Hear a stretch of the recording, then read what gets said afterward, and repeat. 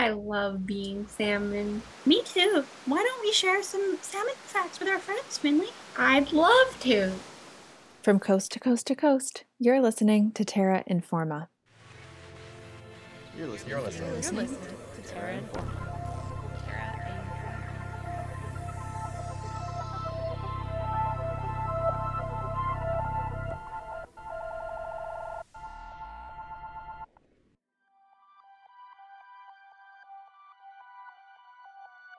Hi, welcome to the show. My name is Sarah Chitzaz, and I'll be your host as we finish off our two-part series on Pacific salmon. Last week, we wet our feet in the wonderful and wild world of Pacific salmon. Today, we'll be taking a deeper dive into salmon aquaculture and salmon health in BC.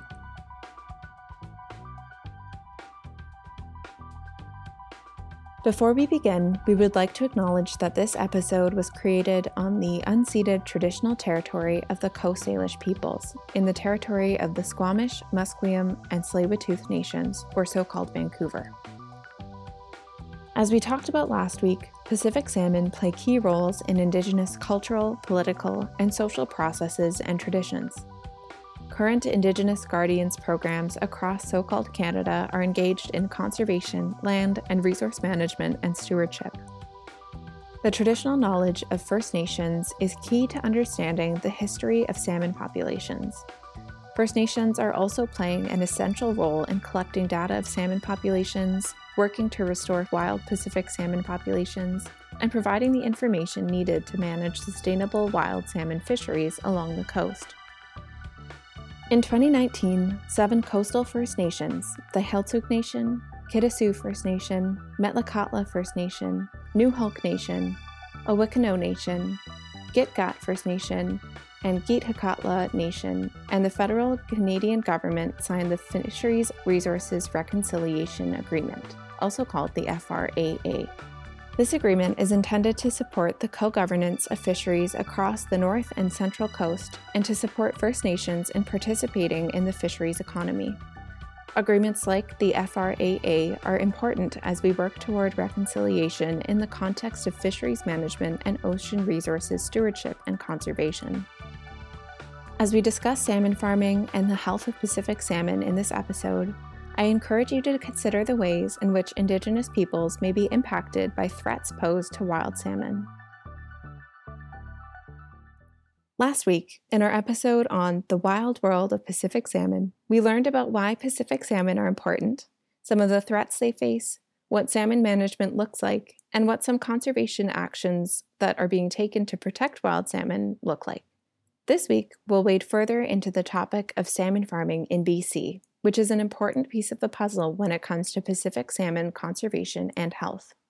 Later on, we'll hear more about salmon farming and salmon health from Andrew Bateman, the Salmon Health Manager with the Pacific Salmon Foundation. But first, let's get a sense of the lay of the land, or rather, the lay of the water, of aquaculture and salmon farming. To tell us a bit more about salmon and salmon farming, here's our favorite salmon friends, Francis and Finley.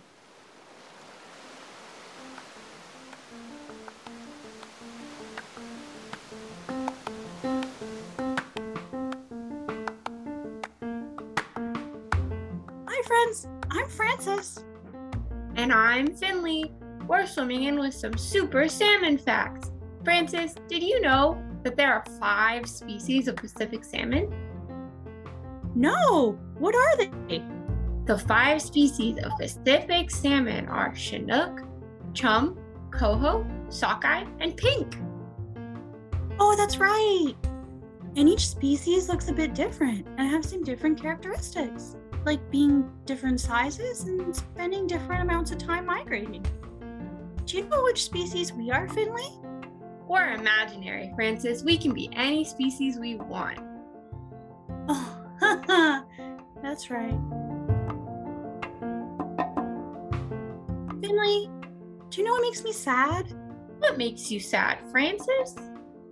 Salmon populations have been in decline since the 1990s. And like Emmy Page from Pacific Wild told us last week, a lot of the threats to salmon like us are related to human actions. Oh, yeah, that's true, Francis. Hey Francis, did you know that those big nets with Atlantic salmon we swam by the other day are called salmon farms? No. What's a salmon farm? Salmon farms are one type of what's called aquaculture. Aquaculture means the culturing of aquatic species. Sometimes people also call it aquafarming or fish farming. Aquaculture is used for a variety of organisms, from algae to shellfish to fish like salmon. People started farming salmon in BC around the 1970s. Part of why people started salmon farming was because our populations were already beginning to decline by the end of the 1900s. Wow, Finley. I didn't know any of that.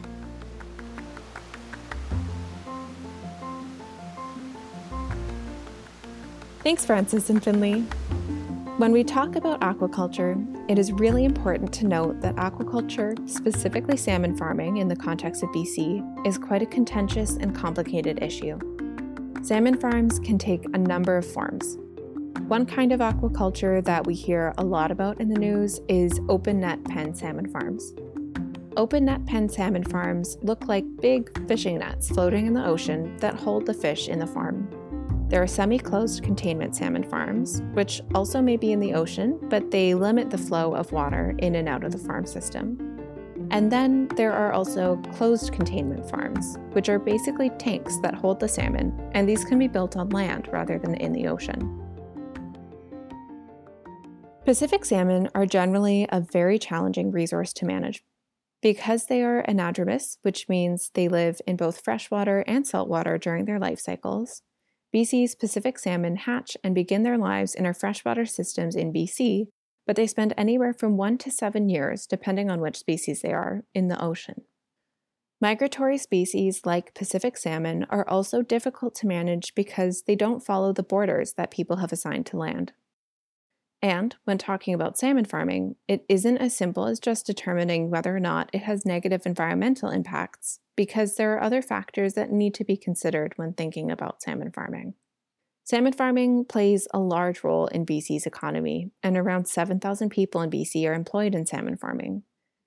The impacts of changes in salmon farming on individual livelihoods is really important to bear in mind as we work toward making salmon farming as sustainable and safe for wild populations as possible. To learn more about Pacific salmon health and salmon farming in BC, I spoke to Andrew Bateman from the Pacific Salmon Foundation. As we paddle on into the interview, I want to give our listeners a heads up that we had some trouble with background noise in the audio for this interview, but we really want to get you to hear Andrew's expertise on salmon. Let's hear from Andrew now.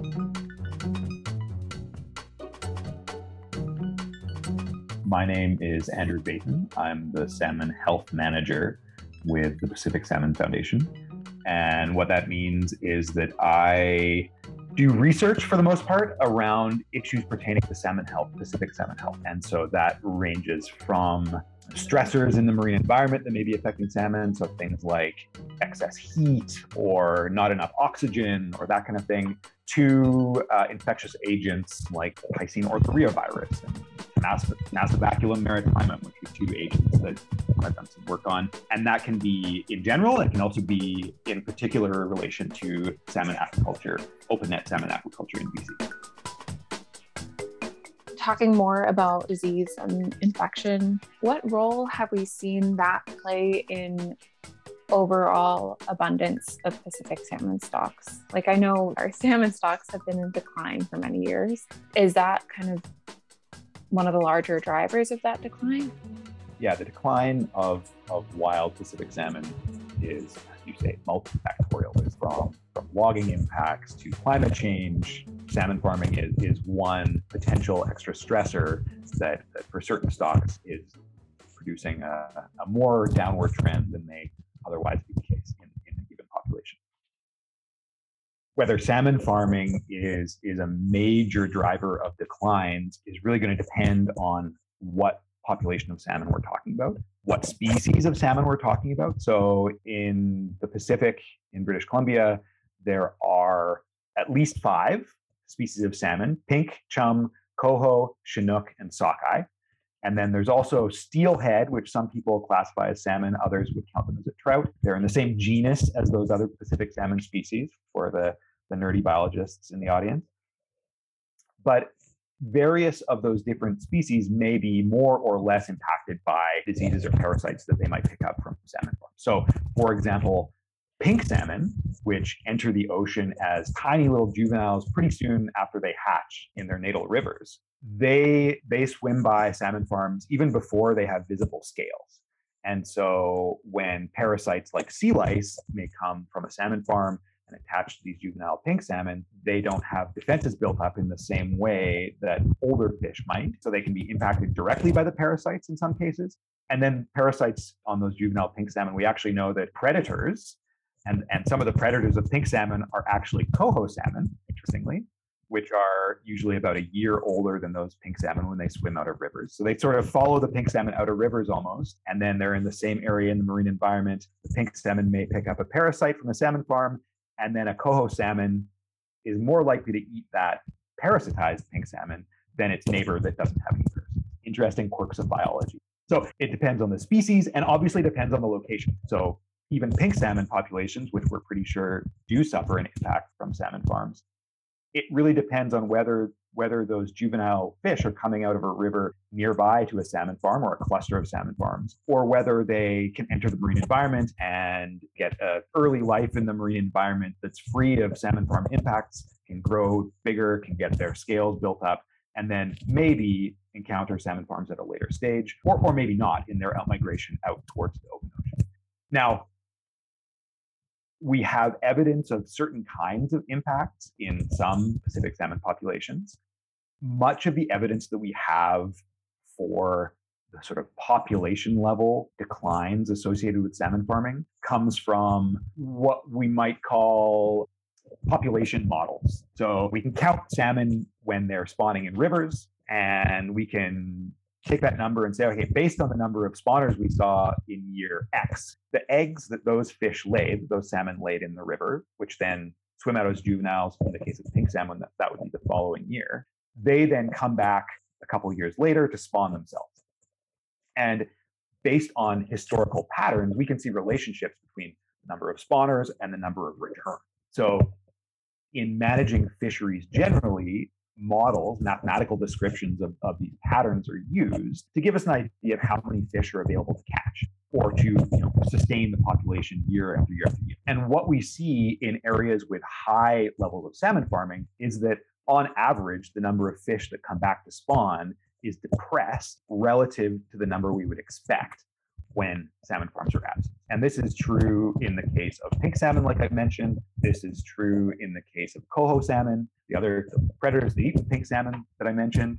We haven't seen that effect at that population level in chum salmon, for example, another species that is a bit nuanced. And lots of the evidence for those effects that I mentioned comes from one region in BC, the Broughton Archipelago. And that's somewhere we've had a lot of focus in terms of potential or real salmon farm impacts. And other regions where farms exist haven't had the same level of attention. And the quirks of biology, of ecology, sort of idiosyncrasies of the ocean may change what we see in those other areas. So that's a really long answer, but in part that's because it's not entirely a simple story.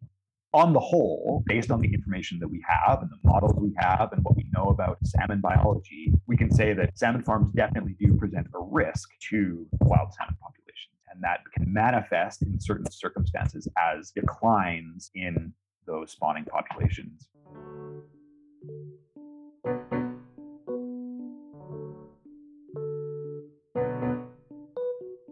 That was Andrew Bateman talking about Pacific salmon. You're listening to Terra Informa, a production of CJSR 88.5 FM. Now, let's plunge back into our conversation with Andrew. What makes it so hard in particular to get conclusive data about the spread of disease between salmon farms and wild salmon in BC? The more we look into infectious agents that pertain to salmon farming and wild salmon, the more cause for concern we see. That's not true with every infectious agent that we consider by any means, But there's a whole host of bacteria, viruses, parasites that can infect salmon. Some of them are almost benign or benign. Others have more impacts. Some may impact farm salmon in particular, but some that effect may spill over onto wild. It is very difficult to study the impacts of infectious agents, of disease in wild salmon. And there are a number of reasons for that. For one, before you do anything with wild salmon in the ocean, you have to catch them first. So how we go about catching and sampling from a scientific perspective wild salmon, it's a challenge that many researchers spend a lot of their time thinking about. So do we go out with a hook and line? Do we go out with a net? Are we targeting tiny juveniles just after they've come out of the river? Are we targeting them in the river in some cases? And getting kind of a comparison there. Are we targeting fish when they're a little bit larger? Do we want to see fish in the open ocean as they're maturing into adults? All these things present different challenges to catch fish. The other challenge on top of that is that on a farm, you have a net around fish. If a fish gets sick or dies, you have a chance of actually seeing that dead or sick fish in the net. Now, you might be able to haul up the net. You might be able to use a dip net on a pole and reach down and grab the fish. In the wild, in the ocean, salmon don't exist in isolation. They don't just live to be sampled by humans. If they get sick, their health can be compromised. They might die naturally, but more often than not, we would actually expect them to be picked up by a predator. And if they're getting picked up by a predator when they're sick, we're less likely to see sick fish. So the fish we're sampling in the ocean may appear to be healthy, but there may have been a whole host of them that got sick from one source or another, and then we're eaten. And that's just the reality. So when studying these potential impacts, we have to really consider multiple lines of evidence. In the case of the absolute most impactful viruses or bacteria in the ocean, we might actually not expect to see fish infected with those if they're getting infected and dying right away. In some species, an infectious agent like PRV may be able to sort of sustain itself, and fish may get sick but not die very often. And that's the scenario we seem to see with PRV infecting Atlantic salmon on salmon farms in British Columbia. For other species, it may have more of an impact. So disease from an infectious agent depends not just on the infectious agent, but also on the host that it's infecting. And so PRV across the different species of Pacific salmon may have more or less severe effects, and those effects may be more or less severe than what we see in Atlantic salmon. So again, it's a complicated story, and it's easy to just talk about, salmon disease, but salmon are not all the same, and the diseases are not all the same. And like I mentioned, there's challenges in capturing wild fish, and in even seeing, if you do capture wild fish, in seeing sick fish. So there's a lot going on. It's very challenging. I think I'd be remiss if I didn't kind of give you the PSF line on salmon farming. PSF, based on multiple lines of evidence, like I mentioned, is really of the opinion that open net salmon farming in the marine environment is not the right choice in the context of wild salmon. So it presents enough risks that we have come out and made a public statement that we are not in favor of open net salmon farming, and we are in favor of transitioning away from that. That could be towards one of a number of alternate ways to raise farm salmon in the interests of wild salmon. And that's really, at the end of the day, the name of the game. We're trying to protect wild salmon, and salmon farming just poses too much of a risk in its current form. And luckily, that's now also the position of the federal government. So federal government policy is to transition away from open net salmon farming by 2025. And so we are excited about that, and we're very supportive of that policy. And really, my colleagues and I, in the work that we do, are trying to provide the best possible information and science to be able to support that policy and to also support whatever comes after. So we are in a position that we can use some of these genetic and genomic tools potentially to help monitor the situation once open net farms are gone, and do the best job that we can of protecting wild salmon and ensuring that they're around for years, centuries, millennia to come. I'm curious about what management of aquaculture, or salmon aquaculture specifically in open net pens. What does that look like? For the last number of years, salmon aquaculture in BC, it's not the case in the Atlantic, but in British Columbia, is regulated almost entirely by the federal government, by Fisheries and Oceans Canada, DFO. There are a number of tools that DFO uses to regulate and help to manage salmon aquaculture. Audits are one tool, so they do conduct audits on salmon farms in British Columbia. There are other reporting tools, other regulatory mechanisms that are used. So an example is that salmon farms have to themselves count the number of sea lice on the fish on their farms on a monthly basis, and they have to report the associated data to Fisheries and Oceans Canada. Those data, after a review period, actually get published publicly on the DFO website.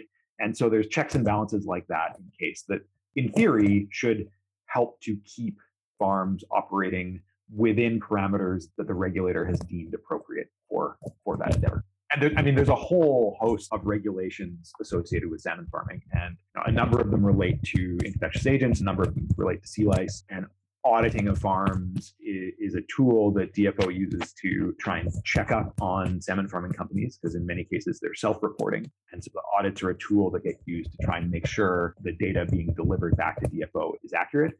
And based on work that a colleague and I have done, it's not always the case, it would seem. Are there any actions that listeners can take to support Pacific salmon generally?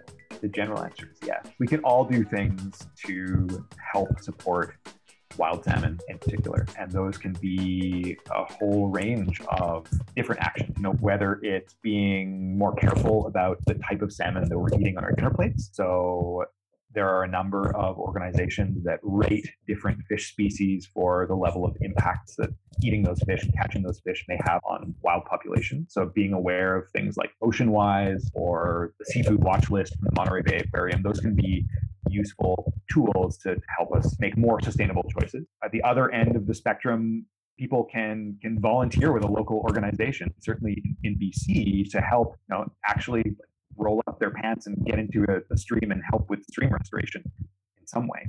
There are lots of organizations, and full disclosure, Pacific Salmon Foundation is one of them, that take donations and have a mandate to protect wild salmon. And so if you can't actually get your hands dirty and protect salmon in that way, and even if you don't like eating salmon, then you can donate to one of those organizations and support the good work that they do.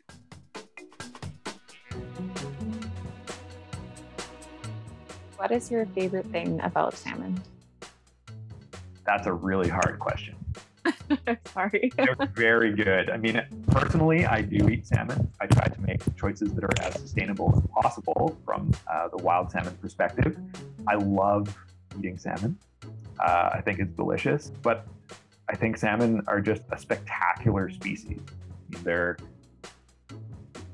so beautiful in the wild in life, and form such an integral part of the ecosystems of the west coast of Canada. And even their effects permeate inland. They don't only have effects along the coast, but they migrate vast distances, bringing ocean resources, ocean nutrients into the interior of the province. And it's a pretty incredible natural history story. And so really, I think everything about salmon is amazing. I agree. They're just very cool. I think they're inspirational.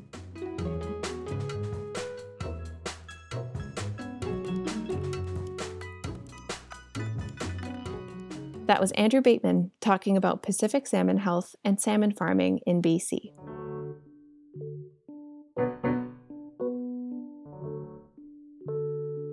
Having grown up in the interior of BC, I had the privilege of getting to personally see the Adams River salmon run during field trips when I was growing up. I think this experience is what made me feel so in awe of salmon throughout my life and what inspired me to share their story with you.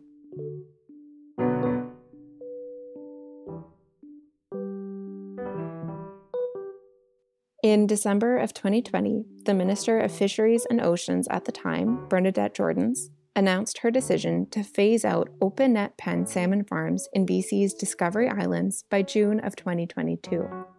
This decision is in line with recommendations from what is called the Cohen Commission of Inquiry into the Decline of Sockeye Salmon in the Fraser River. I'll call this the Cohen Commission for short.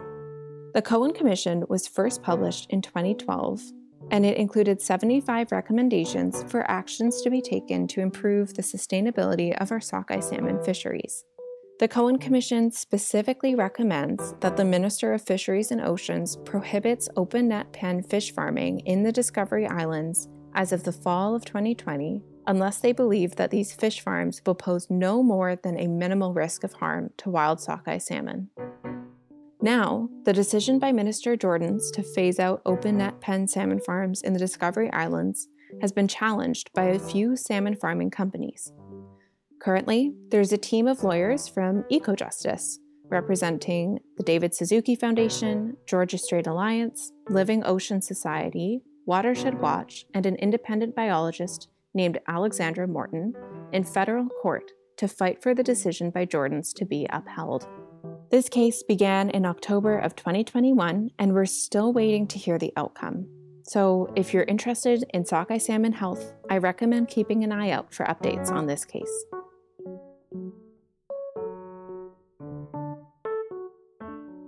As we heard from Andrew Bateman earlier on in this episode, there are many factors involved in salmon health, and the connection between salmon farms and the health of wild salmon is complicated. That being said, I do personally believe that in order to protect our wild sockeye salmon, Minister Jordans' decision should be upheld, and we should work toward finding safer and more sustainable ways to farm salmon and maintain the safety of wild Pacific salmon populations. That's all the time we have for this week. I've been your host, Sarah Chitzaz. Thanks for listening.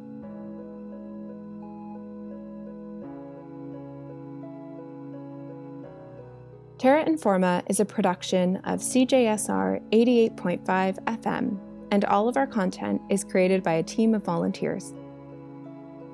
This episode was researched, written, and produced by me, Sarah Chitzaz. Special thanks to Andrew Bateman for the interview and Elizabeth Dowdell and Lizzie Barron for voicing the splendid salmon, Francis and Finley. You can reach us for comments or questions via email at terra@cjsr.com or message us on Facebook, Twitter, or Instagram at Terra Informa. For previous episodes, check out our website, terrainforma.ca. If you'd like to hear more about Pacific salmon, check out last week's episode on the wild world of Pacific salmon. Catch you next week, right here on Terra Informa.